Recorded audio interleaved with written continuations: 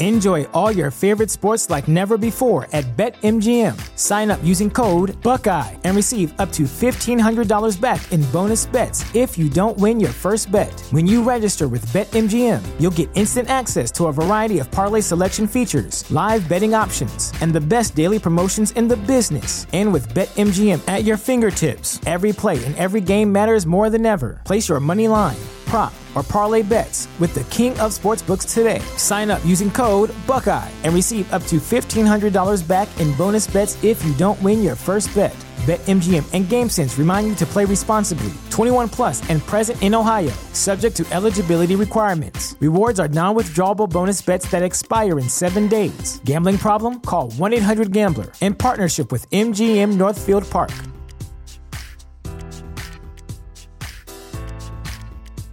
At Parker, our purpose is simple. We want to make the world a better place by working more efficiently, by using more sustainable practices, by developing better technologies. We keep moving forward. With each new idea, innovation, and partnership, we're one step closer to fulfilling our purpose every single day. To find out more, visit parker.com/purpose. Parker, engineering your success. In 2019, the first Strange Realities Conference took place in Nashville, Tennessee. The pandemic and turmoil the following year could not stop 2020's conference from thriving in cyberspace as a live streaming event. Now, for 2021, the third annual Strange Realities Conference will combine these worlds into a paranormal hybrid event, live in person in Nashville and streaming online. Join us in exploring just how truly strange our reality can be with an interdimensional lineup of speakers presenting unique and intellectual perspectives on magic, mysteries, and the paranormal. Featuring Alan Greenfield, Dr. J. Michael Bennett, a.k.a. Dr. Future, Tim Binnall, Soraya Ascaf, Dr. Stephen Finley, Aaron Gullius, Amy Pachula, Brent Rains, Chris Ernst, Heather Mosier, Michael Hughes, Jose Herrera, Joshua Cutchin, Kiki Dombrowski, Nathan Isaac, P.D. Newman, Steven Snyder, a.k.a. Recluse, David Metcalf, Timothy Renner, Steve Stockton, and Bren Collier. Tickets available at strangerealitiesconference.com.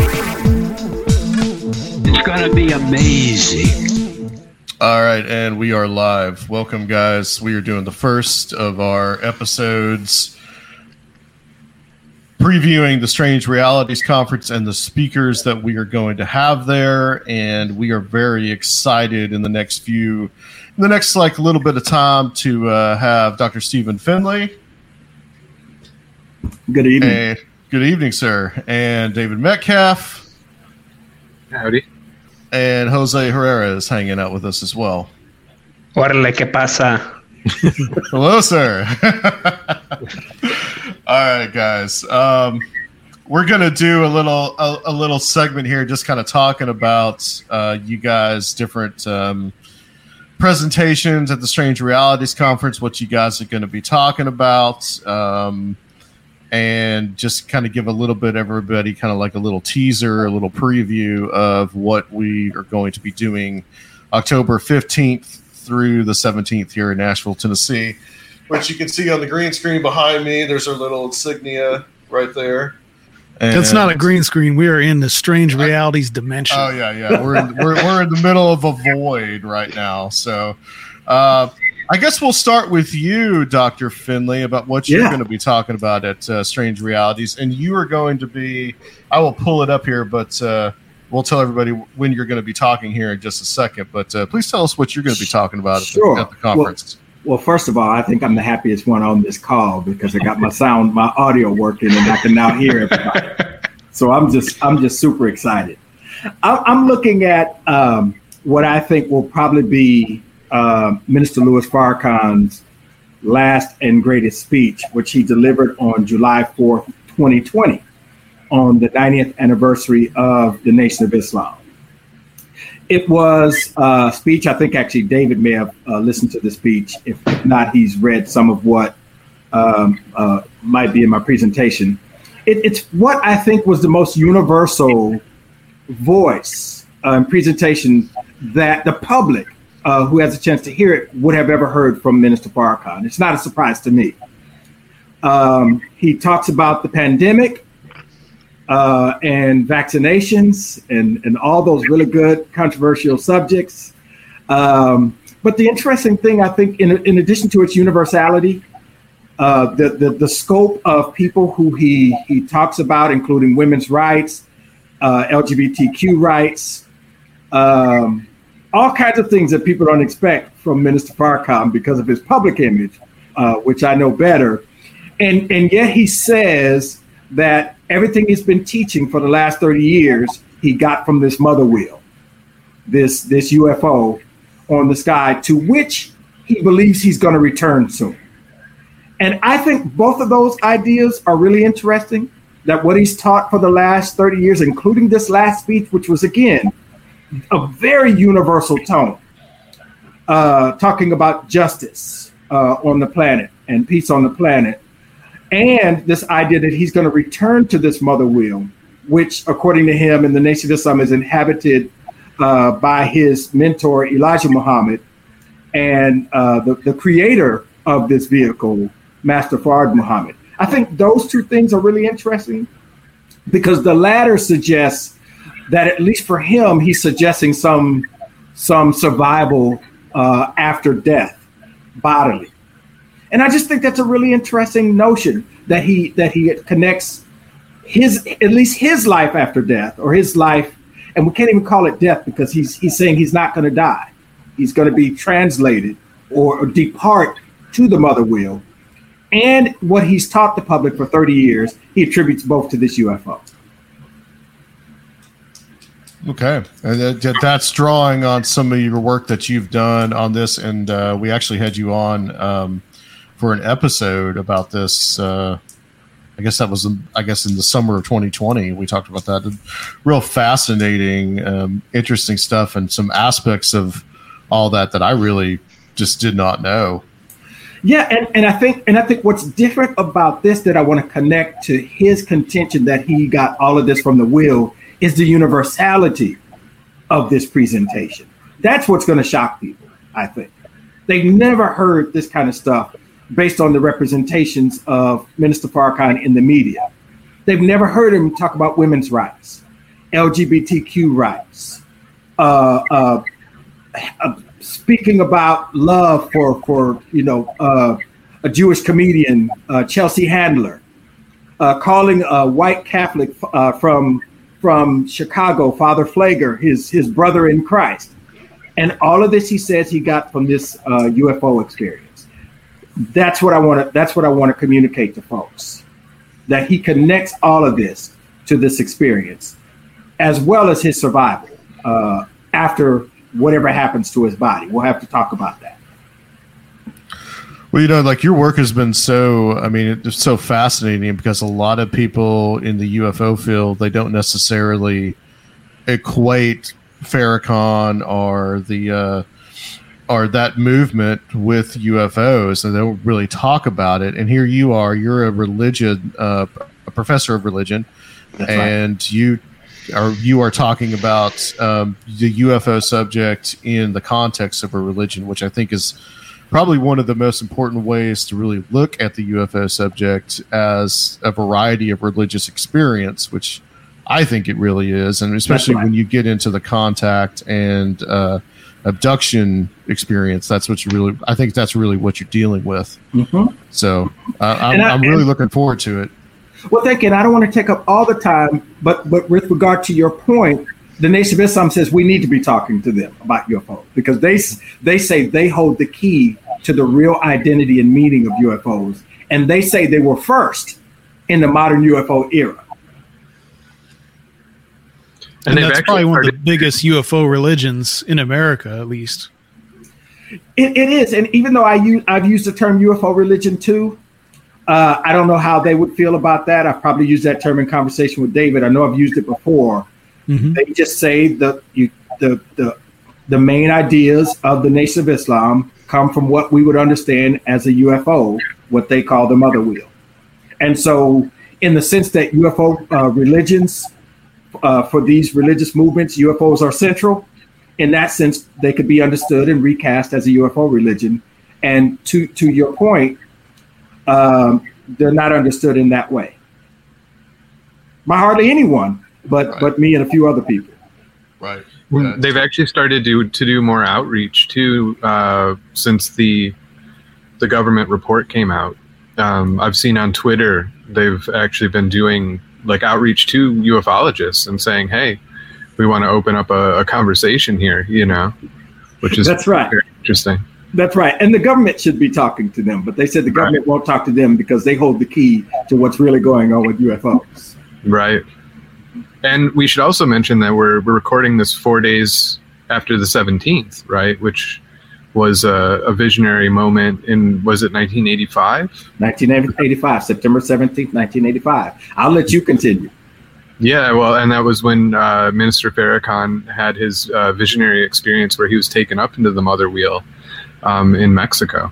That's right. On a mountaintop, which is interesting because at Adamski, also, I don't know how close that site is that Farrakhan was at to where Adamski had a kind of base of operations for a long time.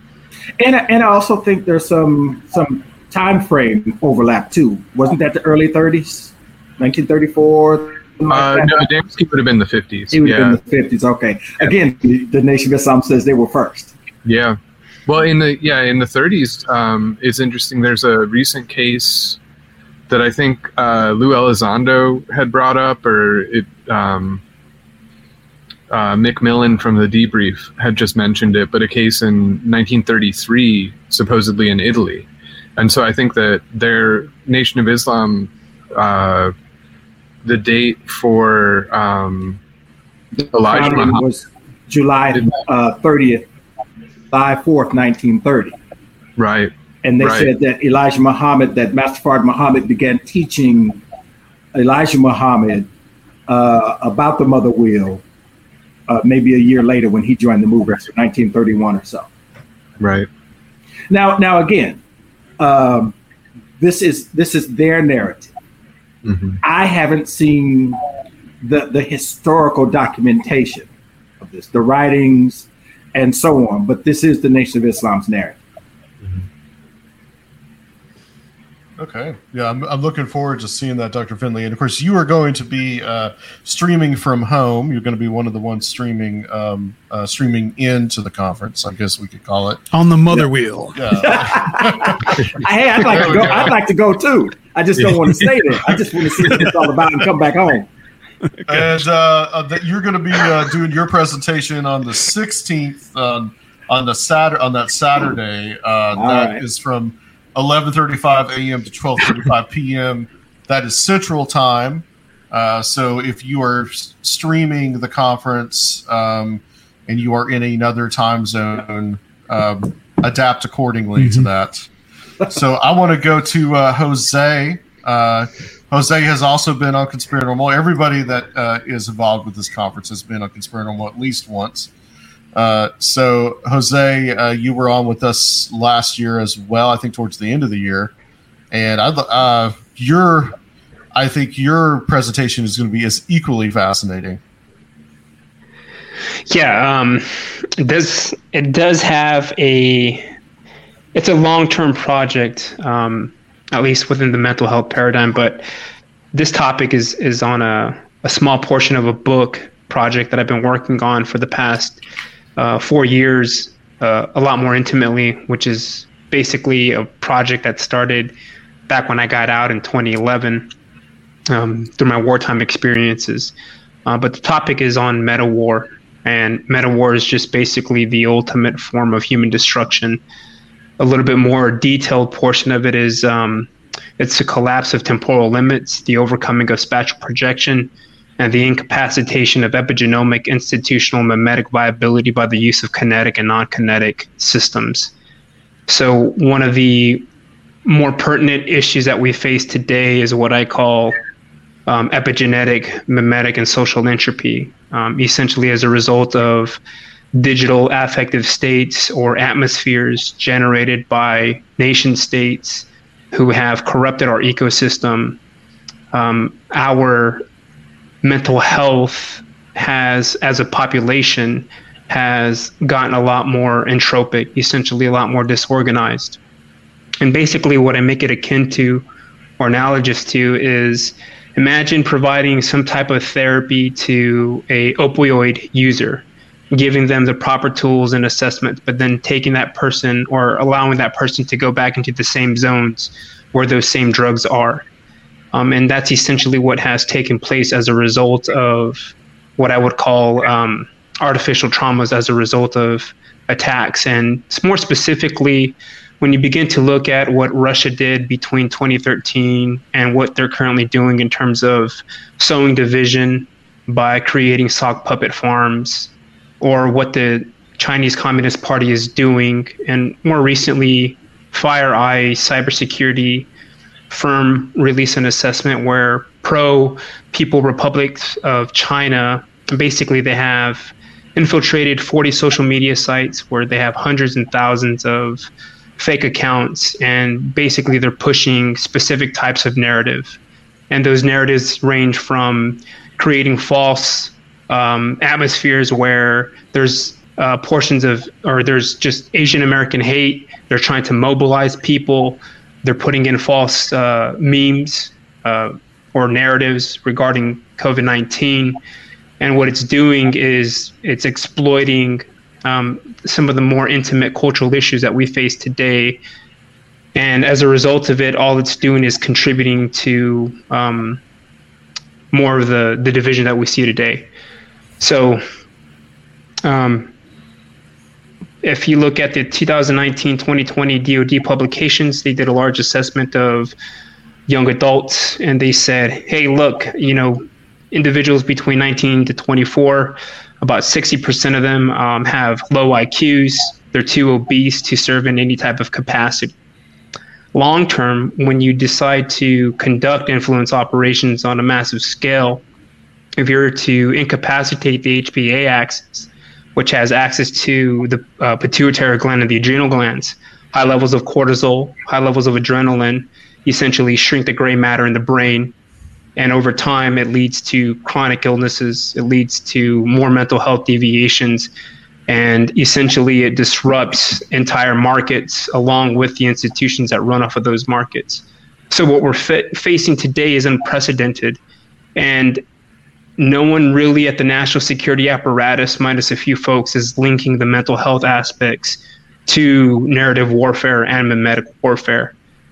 And essentially, narrative warfare is the conflict between the meaning of information, and then mimetic warfare is kind of like the ideas, the stories that make up the narrative. And you can basically deconstruct any master narrative as a result of manipulating specific types of information from a story or from a master narrative.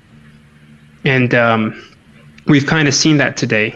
Not to get too political, but we see that mainly within the Democratic and the Republican side of things.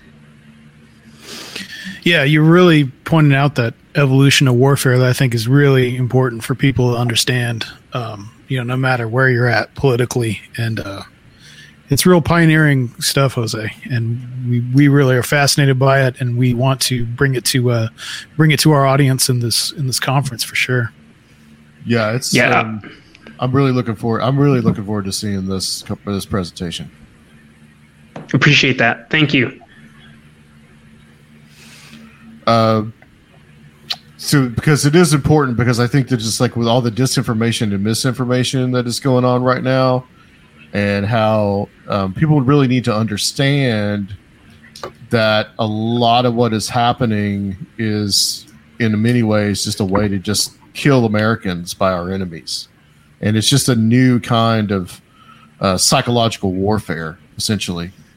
And I want to point out too, Jose, that you are also a religious. You have, I guess, you're in a graduate program for religious studies right now, and you're studying with she's Dr. Walsh now. Yeah, no. So I graduated. I have a dual degree in philosophy and religion. I have a crap ton of certifications, and I'm going back to get a degree, a master's, but more so an MFA. Because part of my nonfiction work has a lot of science fiction in order to basically write out the future. And that's kind of my objective is to present the Department of Defense with a new mental health paradigm, not just for service members, but also to the civilian population, which really you have to tie in both. You can't have one without the other. And I met Dr. Walsh back in 2014, and ever since then, she's taken me under her wing, and I've learned a lot. I think I mentioned to Dave I'm a Pasulkian, and I've had the distinct pleasure of having my mind kind of, let's just say the veil has lifted, and I see a lot clearly. Most of my work started as a result of the very real reality for a lot of service members, which is suicide. Within my unit, I think there's been over 50 suicides, and for the 03 field or the infantry field, that's a really significant number. And as you know, the studies back from 1994 with the CDC, all of this is a social contagion. And just to paint a real picture here, there's 51.5 million people with any mental illness in the United States. If I wanted to exploit a civilian population center and cause severe mayhem, that's the population that I would focus on. And these are the numbers that are right now essentially put into some statistical format. We're not talking about the people who haven't been registered or haven't seen a doctor. So the reality of things becoming a lot more chaotic is only a matter of time, because we're transitioning right now into a 5G environment, which is all about the smart city, not about the smartphone. And I want to bring up this that we were talking a little bit before we started, that I was watching this thing on Hulu called The Devil You Know, and I want to talk a little bit more about it, maybe like a Patreon episode or something. But this basically both seasons, one has to do with this guy Pazuzu Algarad, the supposed Satanist that killed a couple of guys, buried him in the backyard, and then the second season is all about this lady Sherry Shriner. And I will, just from the point of view of these like documentaries, that like mental health is extremely important, because really that's kind of what it comes down to, is a lot of people whose mental health has just gone completely untreated. Yeah. And actually one of the people that's portrayed, and is actually portrayed very well in the first season, is actually an Iraq war veteran. But, you can tell, he admits that he has PTSD and all these type of things. And it's very revealing of just like the kind of abysmal state of mental health in this country. Yeah, absolutely. I have one more point to make, and then I'll keep my mouth shut. There are adaptive therapies. There are solutions to what's happening. And there's a very fringe thought. It's not fringe between us, and I talked a lot with David intimately regarding it, but we can use soft psychism in order to prevent suicide and mental health degradation. We use psi in the battle space. There are programs that have been conducted which we use to hunt, and those same programs can be retrofitted in a mental health format with an encrypted information ecosystem and the technologies.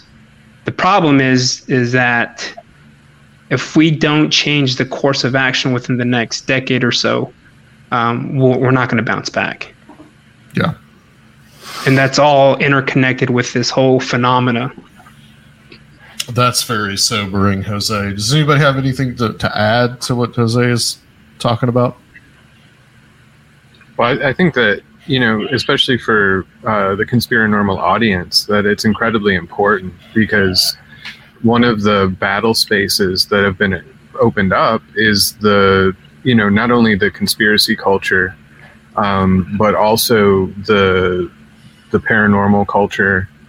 All of these topics are targets, and they're also spaces, right? Like there's space where these narratives are driven into, because if you hit the outside, if you hit the fringe, it ripples back into the mainstream, and you may not be able to hit the mainstream directly, But if you hit these fringe areas, it will come in. And we've seen that in the past, 4 or 5 years, that, QAnon and a bunch of these movements that seemed inconceivable a decade ago, that they would gain, such a mass following to the point where, people's grandmas were on the White House lawn. That was not something that you could have foreseen. And I think that, just looking back at the past, 5 years at least, right? But then you've got to think of the buildup that was going to lay the seeds for that.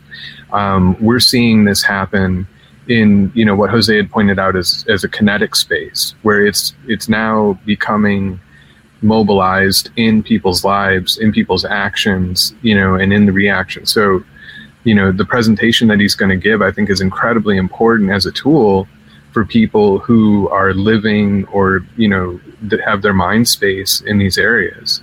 Especially with the way that the UFO topic has become more mainstreamed and that kind of thing. So, Jose provides tools and kind of a perspective that's really important, in the real world of where these things exist, not necessarily in the kind of fun role-playing sense of the cultures, but actually what the long-term effects of this stuff are.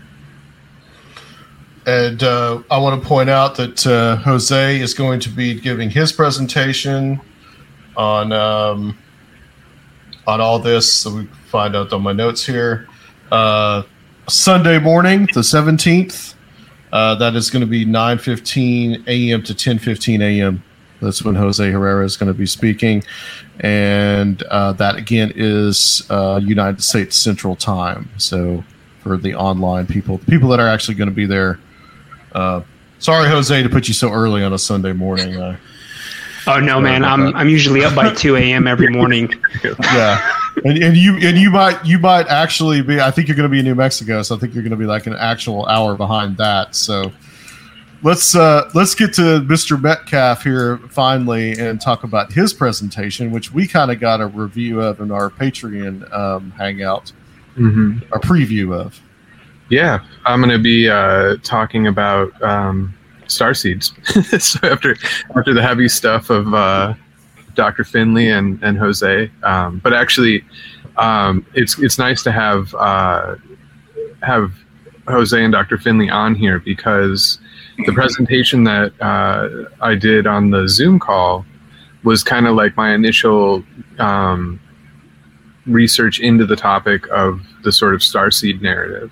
And it touched on some of the stuff that, I think that Dr. Finley talks about in terms of the Nation of Islam being a little bit different than the way that people think, and Jose's discussing these concepts of narrative warfare. And both of those areas, I think, are something that I want to delve into with kind of what I touched on with the origin of this concept of the starseed, which is a cultural movement and a narrative in which the idea is that there's certain people among us who are, either reincarnated or walk in from another star system, or are, actually physically have, manifested from these extraterrestrial races or multidimensional races. The presentation that I gave on the Zoom thing, kind of the rough draft of this presentation, I looked at sort of the history of the narrative build. One of the things I didn't touch on, though, was the importance of the starseed narrative in Black culture. You think of someone like George Clinton, right? Like in the Parliament Funkadelic and the Mothership, right? Or, Sun Ra, who embodies this starseed narrative in a completely unique way, which actually predates and anticipates the ways that SRI and some of the folks that were aligned with the psychic warfare program in the 70s would envision the starseed narrative, and Timothy Leary as well with his starseed transmission, but as sort of a force for cultural change, as a way for the human to move forward into this next age, and so I really want to kind of delve into the different ways that that's been expressed, because right now we see it in a very specific way. There's a very specific sort of starseed narrative that's within the sort of neo-New Age movement, and that. But there's different ways that it can be viewed, even within hip-hop culture. There's a lot of hip-hop artists that draw on what's essentially a starseed narrative. And there's an interesting way that goes back to New Thought. And, books like The Kabbalion, and William Walker Atkinson's New Thought, which heavily influenced some of the Five Percenter movement. And the Circle 7 Quran comes out of some New Thought roots. There's a lot of these different interesting cultural tie-ins. And in terms of what Jose is talking about, I definitely want to address the way that, when people within the SRI circle were talking about this and talking with, folks associated with the Institute of Noetic Science, and Brad Steiger, who wrote some of the kind of key 1980s books that centralized this concept of the starseed from very divergent sources. That narrative that they were looking at with the starseed was a weaponized narrative and a defense narrative, in the sense that they saw it as a way to reprogram humanity. So something like the Changing Images of Man project, the starseed narrative was a part of that thinking, and if we see those possibilities in it, someone like Sun Ra becomes really fascinating, because he saw those possibilities as well, but he actually embodied them in a way that we don't see with a lot of sort of the contemporary cultural examples of the starseed narrative. Sun Ra lived the experience in a way that, if you read his poetry, if you listen to his music, if you've ever seen the orchestra play, the orchestra is still around, and if you hear the guys who played with Sun Ra, like this wasn't cosplay.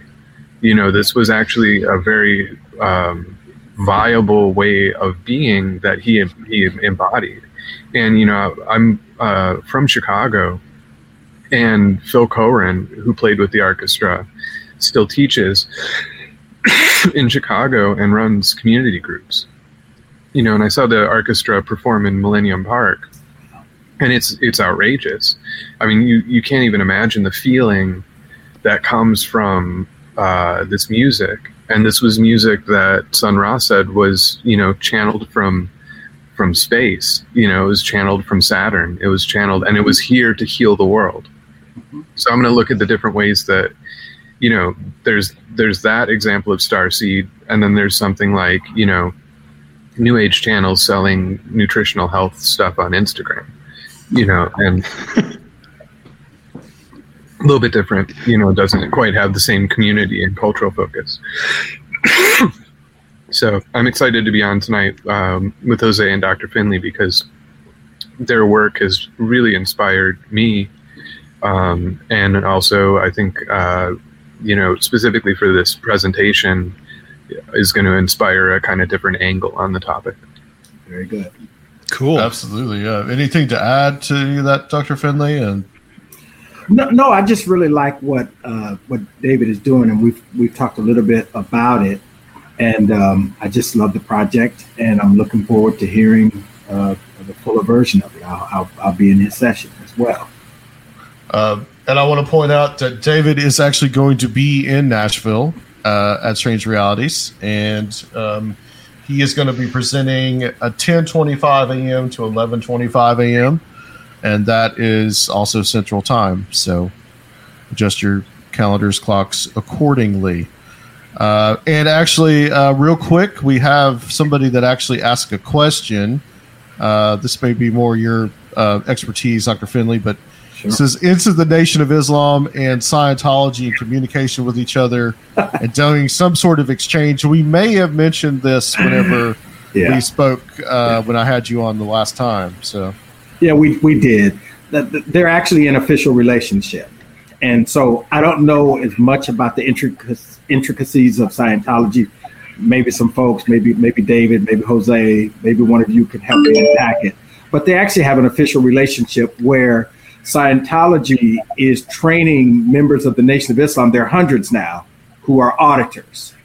And the purpose of them learning auditing or being certified or whatever the term is in Scientology is to use as another tool to help break the sort of mental oppression. I'm not sure what the parallels are in what Jose was talking about, but they do see Scientology as a means to help break through some of the mental health issues, the self-hatred, and so on that comes from living in an anti-Black white supremacist world, and that's how they understand their relationship with Scientology. Mr. Farrakhan said if it helps, he's open to it. All right. Well, I want to. David, did you have something to add? Yeah, I was just going to say that with the auditing, it uses a biofeedback device. Mm-hmm. So it actually does have a very physical aspect to it in terms of they're monitoring what people's emotional responses are.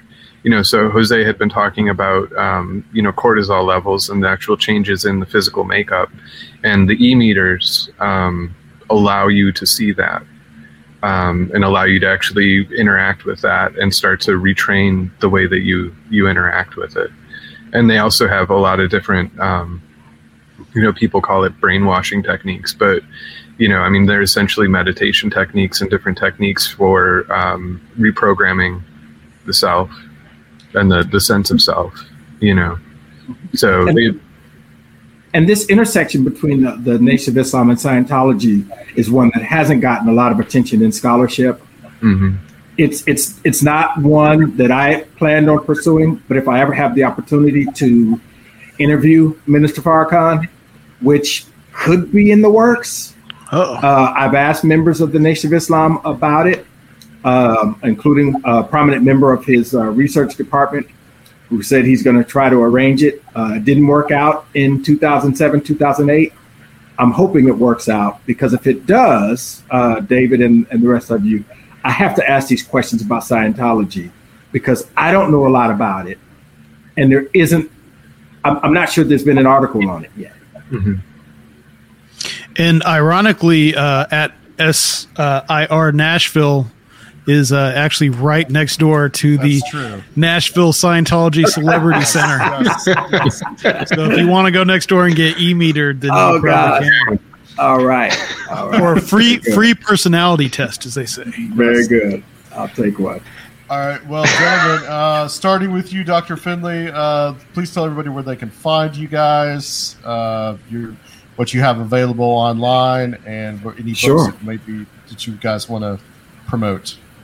Well, I'm the inaugural chair of the Department of African and African American Studies at LSU. It just became a department this year, so they can find me on AAAS at LSU. If they just Google that, I'll come up. I'm about to post a new bio, intellectual bio that I just had to write for someone at Rice University, Dr. William Parsons, who asked me to write it for a project he's working on. And so that'll tell you about my books. But very quickly, my book, In and Out of This World, Material and Extraterrestrial Bodies in the Nation of Islam, is now in production, finally, with Duke University Press. I've been working on it and working with them since 2017. It'll be out next year, and I'm really looking forward to that. I also have a really interesting article that I'd love for folks to take a look at in December. In the Journal of American Academy of Religion, it's supposed to appear. It's an interpretation of an African American who's born in the late 19th century, named Robert T. Brown, born near Austin, Texas, the son of former slaves, who may have been a progenitor of the Harlem Renaissance, became a physicist, in quotes, a physicist and an occultist, wrote the book, The Nature of Space, in 1919, had to conceal his race to get it published. It was reviewed by mathematicians and physicists in actual scientific and mathematical journals. And he's really arguing for a sort of mystical notion of reality in his interpretation, his use of non-Euclidean geometry and physics and the occult to frame this notion of reality. And I'm using his work to think through theory of religion. And so in the December version of the Journal of American Academy of Religion, there is a roundtable on theosophy and the study of religion. Robert T. Brown was a theosophist for a short while. And that article are some of my preliminary thoughts of sort of the intersections of race, blackness, the occult, and quantum physics in theory of religion. Okay. Thank you, Dr. Finley. Sounds fascinating. Jose, where can people find you? You can find me on Facebook, Instagram. On Facebook, I go by an honor name. It's called Lewana. My last name, Herrera, which is Herrera. That's where I do some of my postings. And then on Instagram, I post up my podcast, which is the O3XX series, where we use internarrative identity as a mental health tool. We talk about mental health, national security matters, and just breaking bread with old team guys. Okay. Awesome. And Mr. Metcalf. Yes. davidmetcalf.wordpress.com. You can go there and buy t-shirts, lots of them, or stickers. Like the one Jose is wearing. Like the one Jose is wearing, exactly. The saucers will keep their secrets. I'm on Twitter as David B. Metcalf, and Instagram, I believe it's Liminal Analytics. But yeah, you have a lot of articles out. I also am the editor-in-chief for the Threshold Journal of Interdisciplinary Consciousness Studies, which is out of the Windbridge group, Windbridge Institute, Windbridge Research Center. They have an afterlife symposium that we'll be posting soon, which should be fairly interesting. Their specialty is in mediumship and afterlife studies and applied psi. So that will be, take a look. I don't know exactly where they'll be posting that, probably on one of the Windbridge sites. So be on the lookout for the Afterlife Symposium from Windbridge. All right. Perfect. Well, thanks everybody. These are some of the presentations I'm looking forward to the most. Yep. And you can catch them, everybody, at Strange Realities again, October 15th through the 17th, online and in person. We might be all sold out by now. We are not all sold out at this moment. For the in-person. There are some, the in-person. There are still some slots left. Remember, if you are coming in person, we are requiring vaccine cards or proof of a negative COVID test just to keep everybody safe. And but there are some of those available, but there are plenty of online $30 tickets available. So please, if you guys are interested in any of these presentations, we are going to be streaming them and to a private Facebook group, just like we did last year, except it's going to be in a widely different setting than we did last time. StrangeRealitiesConference.com. Thank you, everybody. All right. Thank you. Thank you.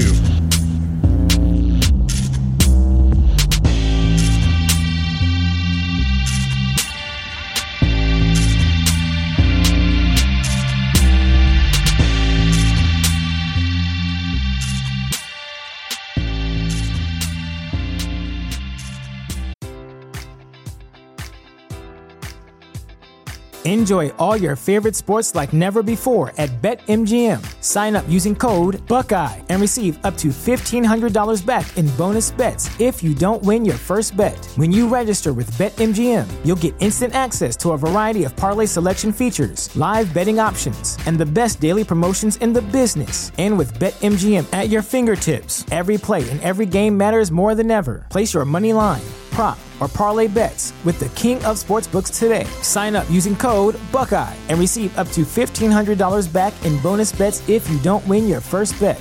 BetMGM and GameSense remind you to play responsibly. 21 plus and present in Ohio, subject to eligibility requirements. Rewards are non-withdrawable bonus bets that expire in 7 days. Gambling problem? Call 1-800-GAMBLER. In partnership with MGM Northfield Park.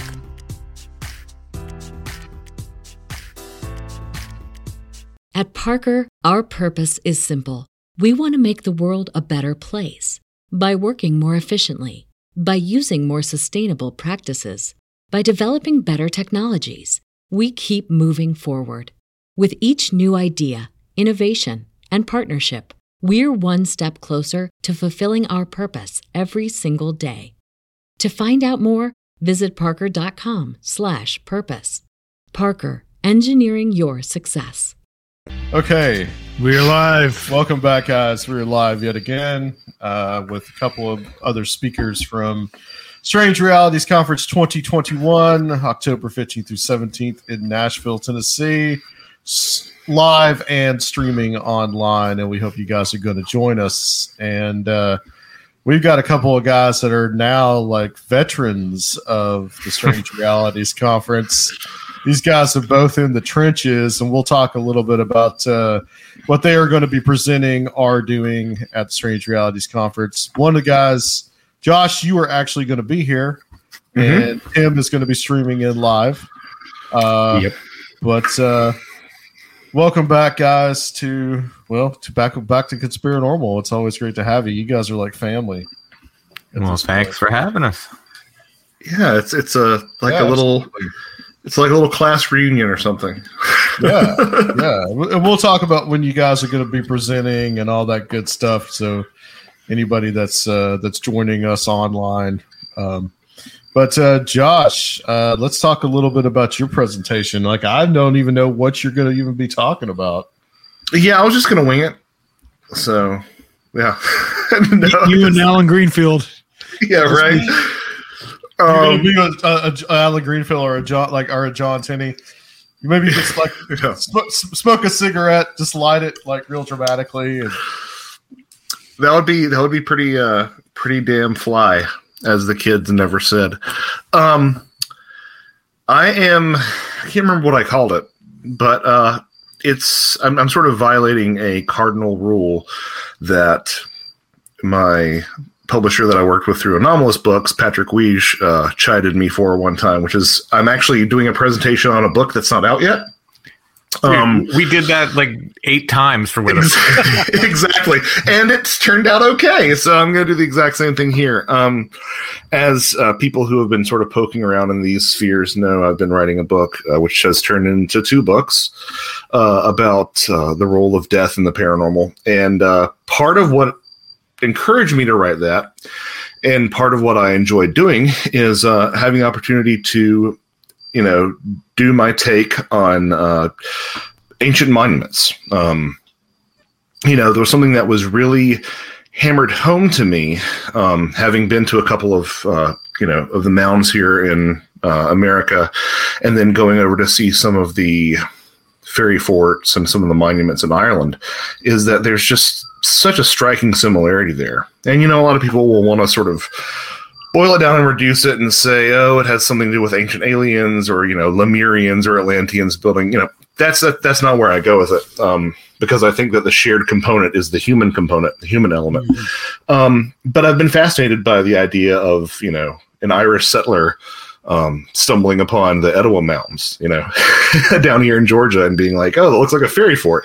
Haven't found anybody who's actually recorded that reaction. But with that idea in mind, there's a significant portion of the books that I'm working on right now that focuses on monuments as strange attractors. And by monuments, I mean tumuli, burial mounds, stone circles, megaliths, etc. So this is Josh's take on monuments, and it's kind of standard, and then it talks about some of the factors that might actually cause these monuments to be attractors of strange phenomena. before completely veering off into, batshit insane territory. So we'll see. That's how I'll end it. We'll see how that goes over. If it goes over with a flop, I might take that part out of the book.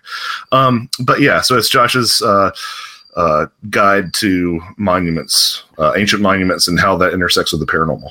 You're just angling for a spot at Megalithomania.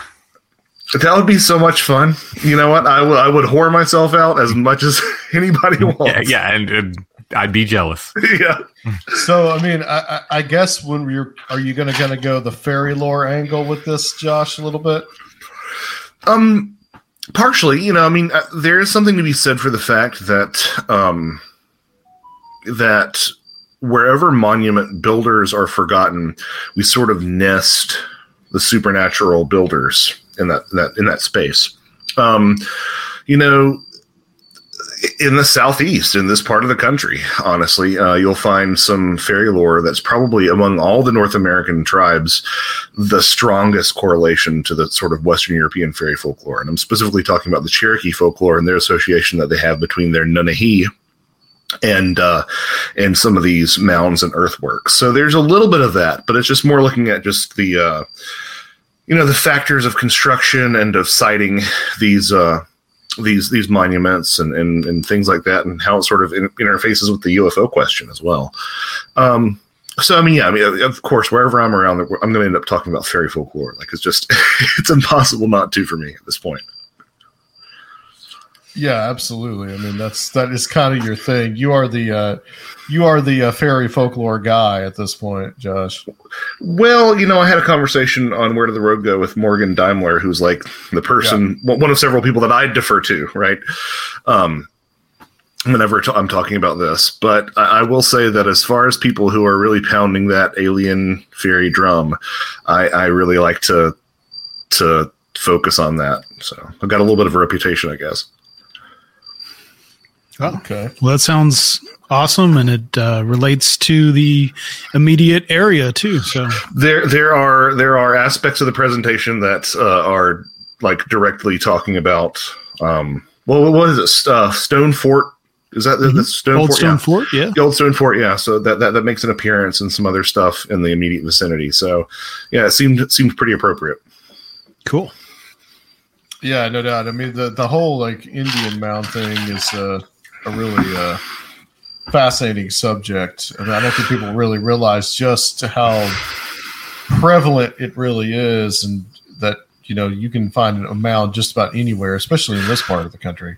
Yeah, I think Gregory Little speculated. Now, of course, he's a little bit more on the esoteric side, like all of us, but he's a very he's a cool cat.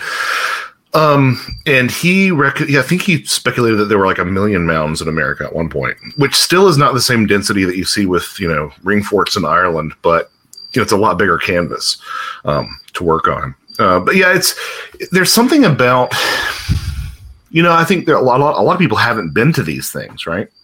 They just don't go there. I think like 80% of America's population stays in the cities. Like it's wild. But, once you go to some of these spaces, even before I was really involved in the paranormal, I visited some of these mounds and whatnot, and there's something different about them.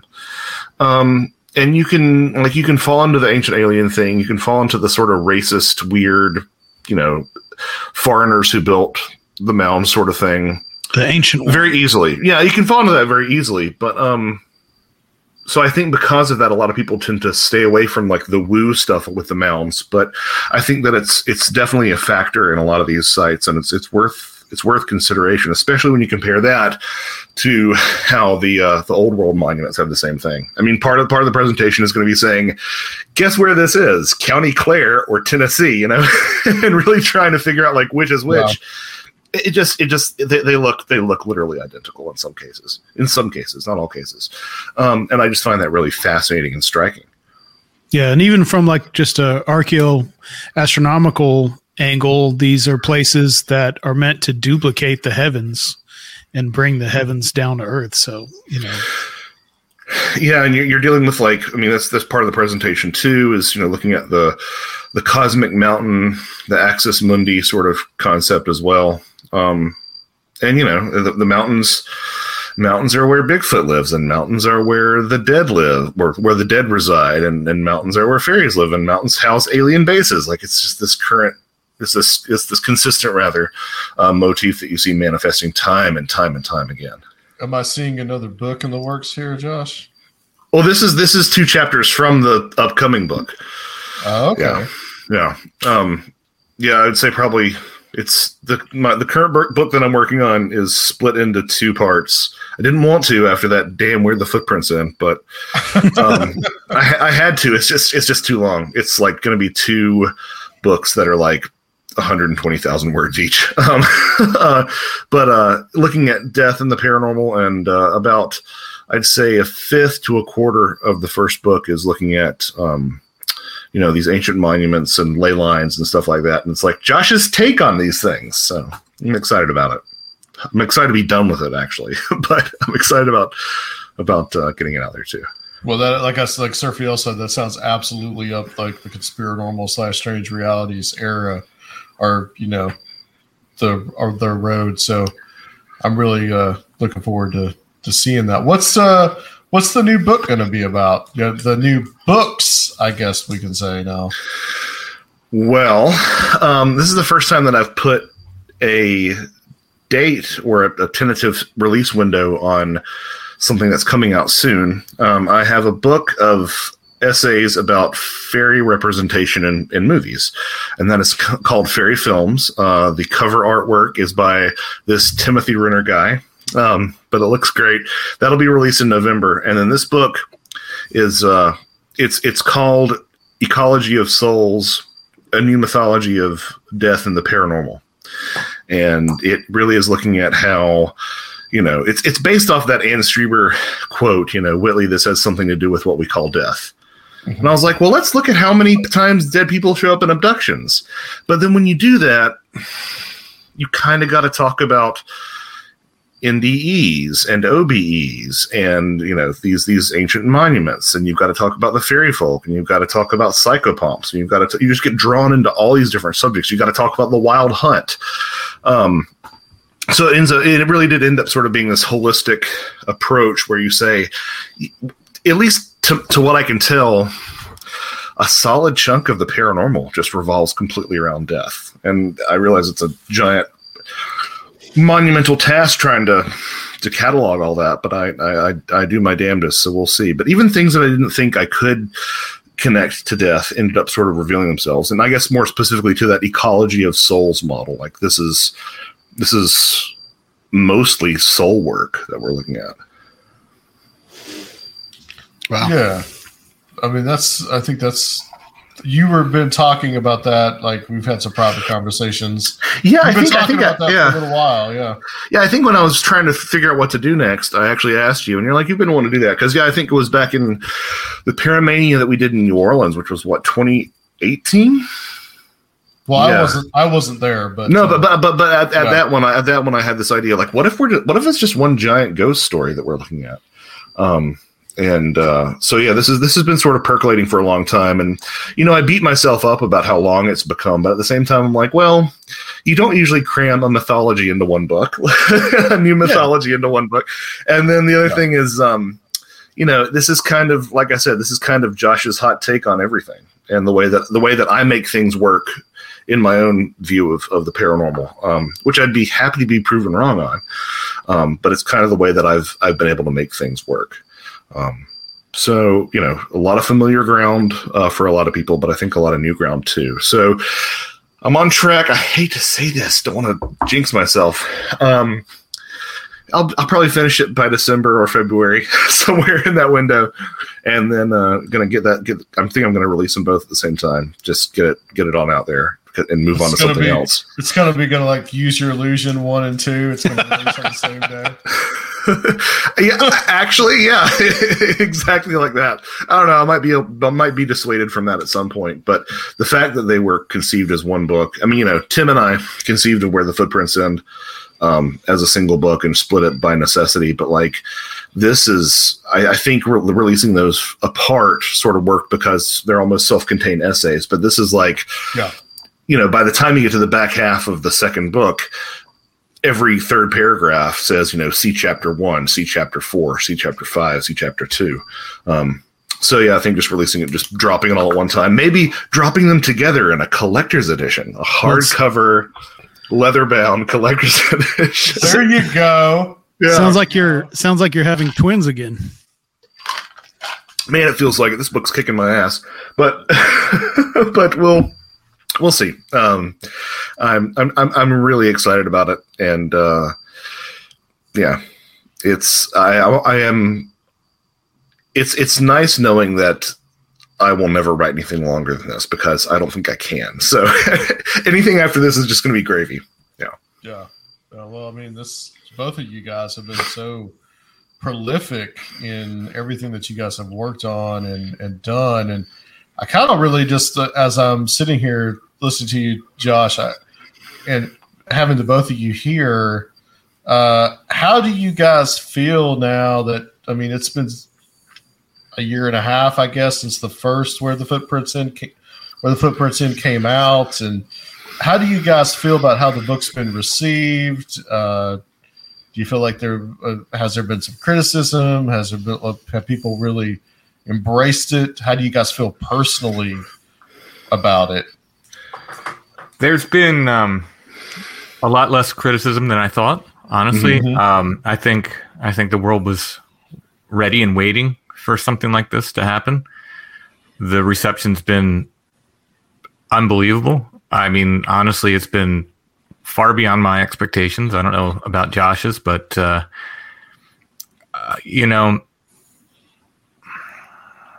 feel like we did something, and we'll let history judge the rest. But there's a feeling that we set out to do something, and we did it. And we left our footprint, good or bad, but I think it will be good. And no pun intended, right? Right. Well, yeah. Well, pun was very much intended, but I'm very proud of it. I'm very, very proud of those books, and very happy with them. And we'll see. It's almost worrisome to have everything else be compared against Where the Footprints End from here on out. Yeah, I was just about to say, Tim, I don't know if you've experienced this with your upcoming projects, but it's a tough act to follow, right? It occupied so much of our thought for so long, and it felt like it was saying something. I mean, not entirely new, but it was kind of like a new touchstone approach to something that it's kind of like, how the hell do you follow that up? So I am constantly humbled on a daily basis by how successful those books have been. And I'm not being like, yay, success, let's go to the club. But what I really mean is that a make it rain motion? That was a make it rain motion, yeah.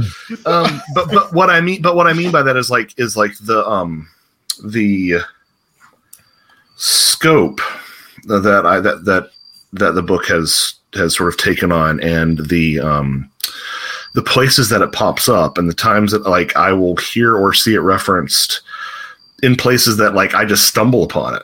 I'll just stumble upon somebody referencing it. It's like, oh, I guess people did pay attention, and it seems to have caught a lot of people's attention. And yeah, I'm just incredibly grateful for it.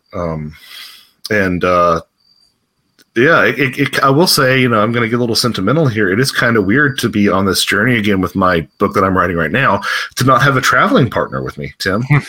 I mean, honestly, for what will be my next book, I didn't even try to kind of do the same thing or do anything similar. I went back to my roots. My next one is kind of like another Beyond the Seventh Gate. It's kind of like my first book again, taking a local legend. Let's break it apart. Let's look at every angle we can. And I'm not saying I won't get back into similar territory that we cover, but I just, for me, it was like, well, let me go to home, someplace really comfortable for me for the next thing. Well, I think Tim and I had sort of left it with I don't know if we'll ever work together again. This is kind of tough, but I don't know. This, Where the Footprints End did so well, we might have to collaborate again in the certain on something. I am not ruling it out as much as had we been in the same room, that blows would have been struck, I think, at a certain point. Yeah. But I think we would have hugged it out as well. Yeah. And in the end, I'm so proud of what we came up with. But yeah, it's. I think it's going to be something that it's going to loom large, at least in my writing career, forever. We'll see. We'll see what else I do. Hopefully, I don't disappoint. Well, having read both of the books, I can say that I was really impressed by both of them, and I think it's like really an important book books, I guess, that were written. And I really applaud you guys on being as thorough as you were, first of all, and second of all, pulling together all the type of folklore and all the stories that you guys did. I'm curious the reaction from the more, I guess, in this case, flesh and blood Bigfoot people, and how they reacted to it, and whether or not I don't know if you're going to necessarily change minds, but whether there was any pushback or how you guys felt about that. I think most just chose to try to ignore it. Like if we don't talk about it, it will go away. Yeah. And we get some reviews every now and then. Josh points them out to me, and I hate reviews, so I think I asked him eventually, don't share reviews anymore. Yeah. But usually the review from one of those people is, I didn't even read it, but this sucks. It boils down to that. There was a Facebook post that was brought to my attention from a very prominent cryptozoologist who was talking about paranormal Bigfoot, or I think specifically about Bigfoot being sighted around UFOs. And this was in conversation with another cryptozoologist. And someone made some sort of question about, what's the incidence of this? And this very prominent cryptozoologist said, yeah, they just don't seem to happen that often. People have been making proverbial mountains out of molehills for a long time. Mm-hmm. And this is somebody who I know knows about this book, and I know has read this book, and has recommended this book. And it's like, I mean, if you're that set in your ways, I don't know what to tell you. So yeah, the old guard's gonna old guard. These weren't things that we documented for the most part. I mean, we mentioned a couple investigations I went on, a couple people I interviewed, but everything in there is cases other people collected. Yeah. Nothing that we discovered. So it was all out there. It's not hard to find. There's plenty of it. Yeah, but honestly, I think Tim and I were expecting to be burnt at the stake or something, and that didn't quite happen. Right. In fact, I've seen people who I would have thought would have been really critical of it be like, you know what? I don't agree, but this work needed to happen. This needed to be documented and chronicled. So that, good on them for being honest. Yeah, and it's one of those books that I think that, people can read and just have fun with it as well. And, it's a lot of interesting material in there. And I'm hoping that it's one of the things that gets that future Bigfoot research, Sasquatchery, I don't know, that gets, it's one of the books that gets cited, because I think it really is a good, like I said before, a good compendium of all these different types of stories that don't fit into the narrative. I think it's been cited in about 3 different books already that I've stumbled across, which always makes me nervous, because it's you're not supposed to cite me. I'm the citer. You don't cite. Who cites the citer? You both of you guys have entered a new realm now where you're being cited. So plenty of cider to go around. Yeah, there's been a sighting. So we'll turn to you, Tim. Well, actually, Josh, first, let's tell everybody when you will be speaking at the Strange Realities Conference 2021. And you will be following up Mr. Tim Binnall on Friday, which Friday is going to be all live in-person presentations. That's going to be Mr. Binnall, then Mr. Cutchin here, and Aaron Gullius and Ren Collier is going to finish up that night. And that's from 6:25 to 7:25, so that you and Mr. Binnall can hit the bars downtown and have some fun. So, yeah, that's Central Time, by the way. That's intimidating going on after Banal, because he is consistently one of the funniest people I know. So, well, I didn't actually intend it this way. But no, you're good. The whole thing is it's bookended by Tim Banal, starting us off and ending us on Sunday night will be this man right here, Mr. Timothy Renner. So Tim to Tim from end to end. We are going to be Tim. What are we going to be doing with you for this conference? I figured I'd just stare at the camera and for a long time. I think that's a good idea. We'll have you on a big screen on stage. Can you give your presentation by telepathy? Hypno wheel behind me. Yeah. So what we're going to be doing, guys, and this is to the live audience or anybody that's watching this later on. We are going to be doing a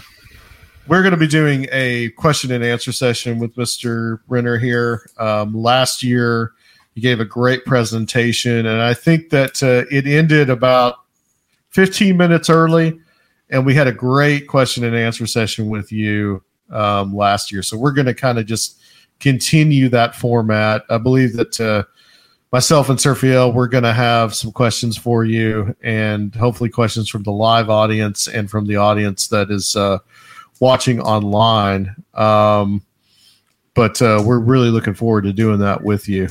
Yes, to my great relief, because I am I thought I was busy when we were writing Where the Footprints End, but right now, like this period of my life is insanely busy, and I'm just trying to hold it together, basically. So I did not have time to just create a new presentation. I think you guys have seen all mine. So this is a boon to me that we can do a kind of a more relaxed Q&A session like this. Yeah, and I think, too, that it's going to, like I said, you're the last speaker, and that is going to be from 7 to 8 p.m. on Sunday evening. Again, that's Central Time. U.S. So adjust your calendars, clocks, whatever accordingly. But yeah, so for anybody that is watching us right now, if you guys have any questions for Tim, be thinking of those, and we can kind of go from there, because we got a whole hour to ask anything that you want to ask of Mr. Timothy Renner right here.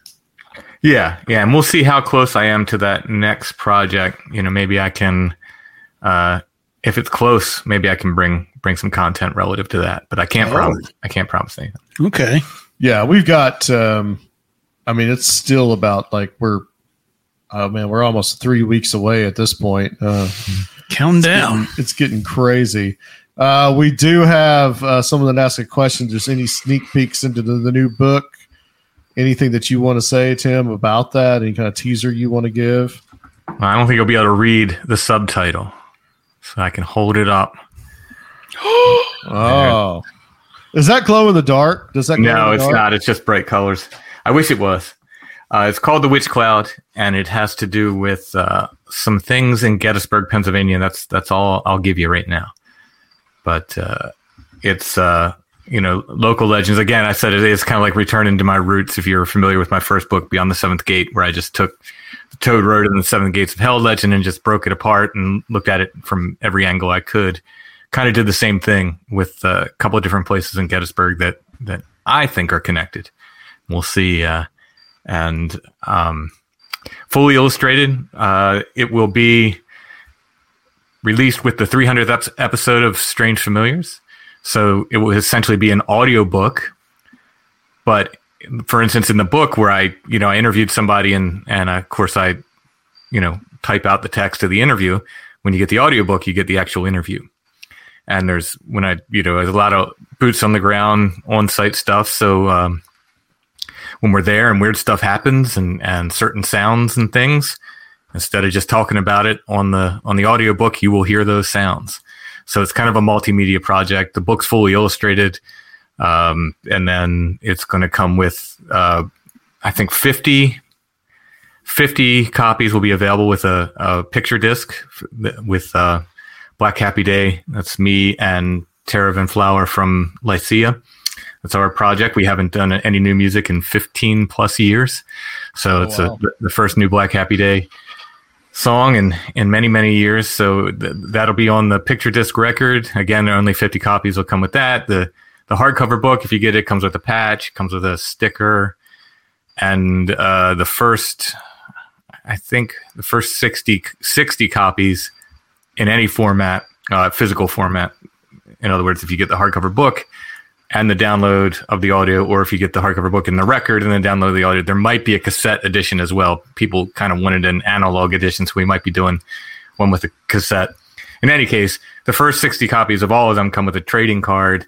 So there's a lot of moving pieces. That's why I'm so like crazy busy right now, just trying to organize all this stuff. What about Scratch and Snuff? No, not yet. Okay. Bigfoot. Okay. Can you guess the Bigfoot scat? This one smells a bit nutty. It must be from chestnuts. So the mass is a thin volume. It's not very, it's not very thick. I think it's under 100 pages, but there's a lot of work that went into it with all these other things. And again, it's the only way to get Strange Familiars episode 300 is to get the download, either the download by itself or the download with this book. Unless you're a Strange Familiars patron, then you'll get it, but it'll be in like a year. Because I promise patrons all episodes are free, so they will get it, but they're going to have to wait a while. So otherwise, but everybody wants it. You're going to want this hardcover book because it's awesome. Look at it. It's beautiful. Okay.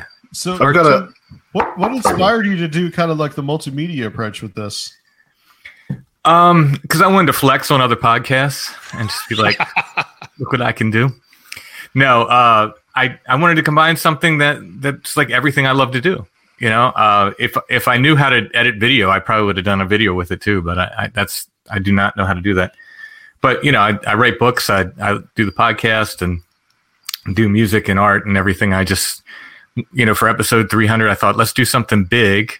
And we've been working on this for over a year. That like we've been really digging in, multiple visits to these sites and interviewing witnesses and all this stuff. So we've really been like putting a lot of work into this. So I just said let's make this big multimedia project and show kind of everything I love to do at once. Okay, yeah, I think that's awesome, man. Yeah, someone says that they're going to need an 8-track version.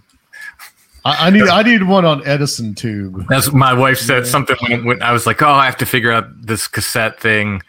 Someone's helping me do that. The idea started. Someone said we need a Strange Familiars episode on cassette. It started almost as a joke, and originally this started out being called Strange Familiars Analog, and I was going to release a cassette episode. Mm-hmm. As we got into it, the more we got into it, I thought that this is like how many people have cassette players. I don't have a cassette player anymore. Mm-hmm. I thought I'd really like people to hear this. I don't want to just throw a cassette out there and just yay, it's on cassette. So anyway, as I'm talking about this, some people are like, but I really wanted it on cassette. So somebody offered to help me do the cassette version. Okay. When I said that there may be a cassette version, my wife asked when the wax cylinder was going to come out. Yeah. I want to slap that puppy into a Teddy Ruxpin and see what happens. Yeah. Oh, shit. Guys, I want to thank you for being a part of this tonight and also for being part of Strange Realities 2021. Hopefully at some point we can all get back together live, but the third annual too. You guys have been here all 3 years. Yeah. You guys are, like I said, you guys are the veterans. You guys started out with us in 2019. You guys are pretty much the headliners. You and Banal and the two of you and Banal stayed at the Airbnb together. I was. Yeah, I'm sure you thought I was being cheeky before we hit record, but I do consider each of you to varying degrees of removal my paranormal family. So yes, I really wouldn't imagine not being there. Wouldn't imagine not being there. So. Yeah, thanks. It's literally an honor to be included. Thank you guys so much. Thank you. Starting with you, Tim, tell everybody where they can find you. And I mean, if anybody doesn't know, I don't know, they might be living in a cave, but strangefamiliars.com, and that's got links to everything I do there. And of course, you can really find me on on the trails, out hiking, looking for Bigfoot. Yep, that you can. And Mr. Cutchin. JoshuaCutchin.com, JOSHUACUTCHIN.com. All right. And wherever, and also in the Where Did the Rogue Go expanded podcast universe of podcasts. Yes. Which I would like to say happy birthday to Soraya, because it is his birthday today. Happy birthday, Soraya. Yeah. Happy birthday, buddy. Yeah. So, and 29 again. Hopefully, Soraya will be with us. There's some doubt as to that, but at least he will be giving in a some presentation. form. All right, guys. Now, tickets. There are some in-person tickets still available to come if you're coming to Nashville, or if you are in Nashville and you'd like to come. Just keep in mind that because of COVID, we are doing proof of vaccination cards and are a test within 72 hours. Negative tests don't come with a positive test. We don't want you there. I was positive too, so don't worry about it. I'm not discriminating against you or anything. But there are plenty. Be clear about that. Was positive. Yeah, I was. Yeah. When? So people know more than 14 days ago. A month ago. We are gonna also online. There are plenty of online tickets available. Surfiel can tell you where to find those at strangerealities.com or conference.com. They'll take you to the Eventbrite, or you can just search. I think by now, if you just search Strange Realities in Google, it'll pretty much be the first thing that pops up. Yeah, you can get online and the limited in-person tickets. You need to grab up those in-person ones if you're planning on coming, because they're about to be gone forever. Yes. And these two gentlemen will be presenting. And thank you guys for hanging out with us tonight. Absolutely. Anytime. Right. Pleasure. All right, guys. Take care. And thanks to the live audience.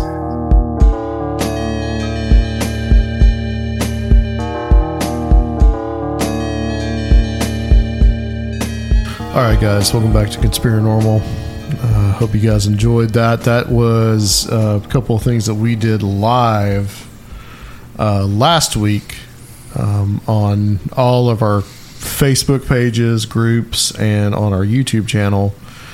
And I want to thank Dr. Finley, David Metcalf, Jose Herrera, and Timothy Renner and Joshua Cutchin for doing that. And just to tell you guys that we are gearing up for the conference, and we are really excited about bringing it to you. So just to kind of reiterate what we said before, strangerealitiesconference.com. There are still in-person tickets available. Those are $70. So if you are in Nashville or around, you're welcome to come. Just keep in mind, like we said before, vaccine cards and our negative test, proof of negative test within 72 hours, so that we keep everybody safe. But there are plenty of online tickets available for the online orders. Virtually unlimited. Yeah, virtually unlimited. You guys, please take advantage of that. That is really what we're pushing right now. And those are only $30. And you guys can get those for the whole entire conference, all 3 days. And also you can go back on the Facebook group and you can watch those presentations at your leisure. So if you miss something, you can just pick it up later. Yeah, and I think we're actually going to be showing everybody some of 2020's conference soon too, so you can get an idea what that streaming experience will be like. Yeah, we're gonna have to pick up a weekend to kind of do that and show some of that as well. So but everything still remains the same, guys. We are still doing shows. Next week we are going to have Kiki Dombrowski, Heather Mosier, and Amy Petula are going to be joining us, and after that PD Newman and Michael Hughes are going to also be joining us. So we are going through the speakers list of the Strange Realities Conference 2021, and we'll have others the next week as well as we kind of gear up for this. Kind of at the end of that, we will be taking like a much needed 2-week break here and on Patreon. So guys, just to let you know, get ready for that. But if you still want to support us on Patreon, we are there, and Sergio can tell you where to find us. You can find us at patreon.com/conspiranormal, where you can join the International Association of Conspiranormalists for as little as $5 a month and get a new episode every week. For the $10 level, you become a member of our Mystic Crew, where we have special meetups every month and have guests and presentations, cutting edge material like you will see at the Strange Realities Conference, but every month. That's for our Mystic Crew members of $10 and up. At $20 and up, you receive an exclusive Conspiranormal t-shirt, and you get to enter the ancient circle of strange realities. And we're trying to get something special for you guys as well at the conference. So stay tuned to that, patreon.com/conspiranormal. And I'd like to add, too, that we are going to be on October 1st, opening up to the public. We're going to try to have some of the speakers from Strange Realities, and we're going to use this as a meetup, as a way to promote the conference, so that anybody who wants to join, they can do that as well. And you can find out those links on Facebook groups and all that. All right, I think that's it, guys. Join us next week as we continue on for the Strange Realities Conference on Conspiranormal. StrangeRealitiesConference.com. Get your online tickets now.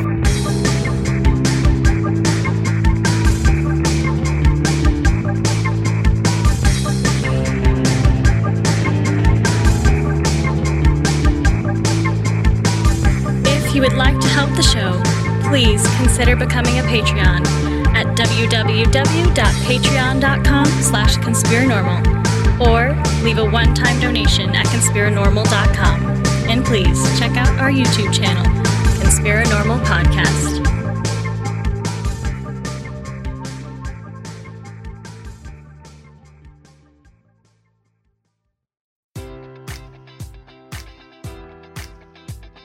Enjoy all your favorite sports like never before at BetMGM. Sign up using code Buckeye and receive up to $1,500 back in bonus bets if you don't win your first bet. When you register with BetMGM, you'll get instant access to a variety of parlay selection features, live betting options, and the best daily promotions in the business. And with BetMGM at your fingertips, every play and every game matters more than ever. Place your money line, prop, or parlay bets with the king of sportsbooks today. Sign up using code Buckeye and receive up to $1,500 back in bonus bets if you don't win your first bet.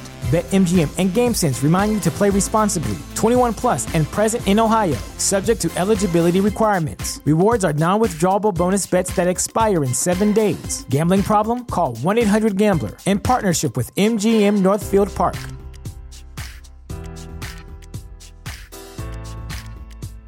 May is Mental Health Awareness Month, and Talkspace, the leading virtual therapy provider, is encouraging people to talk it out in therapy.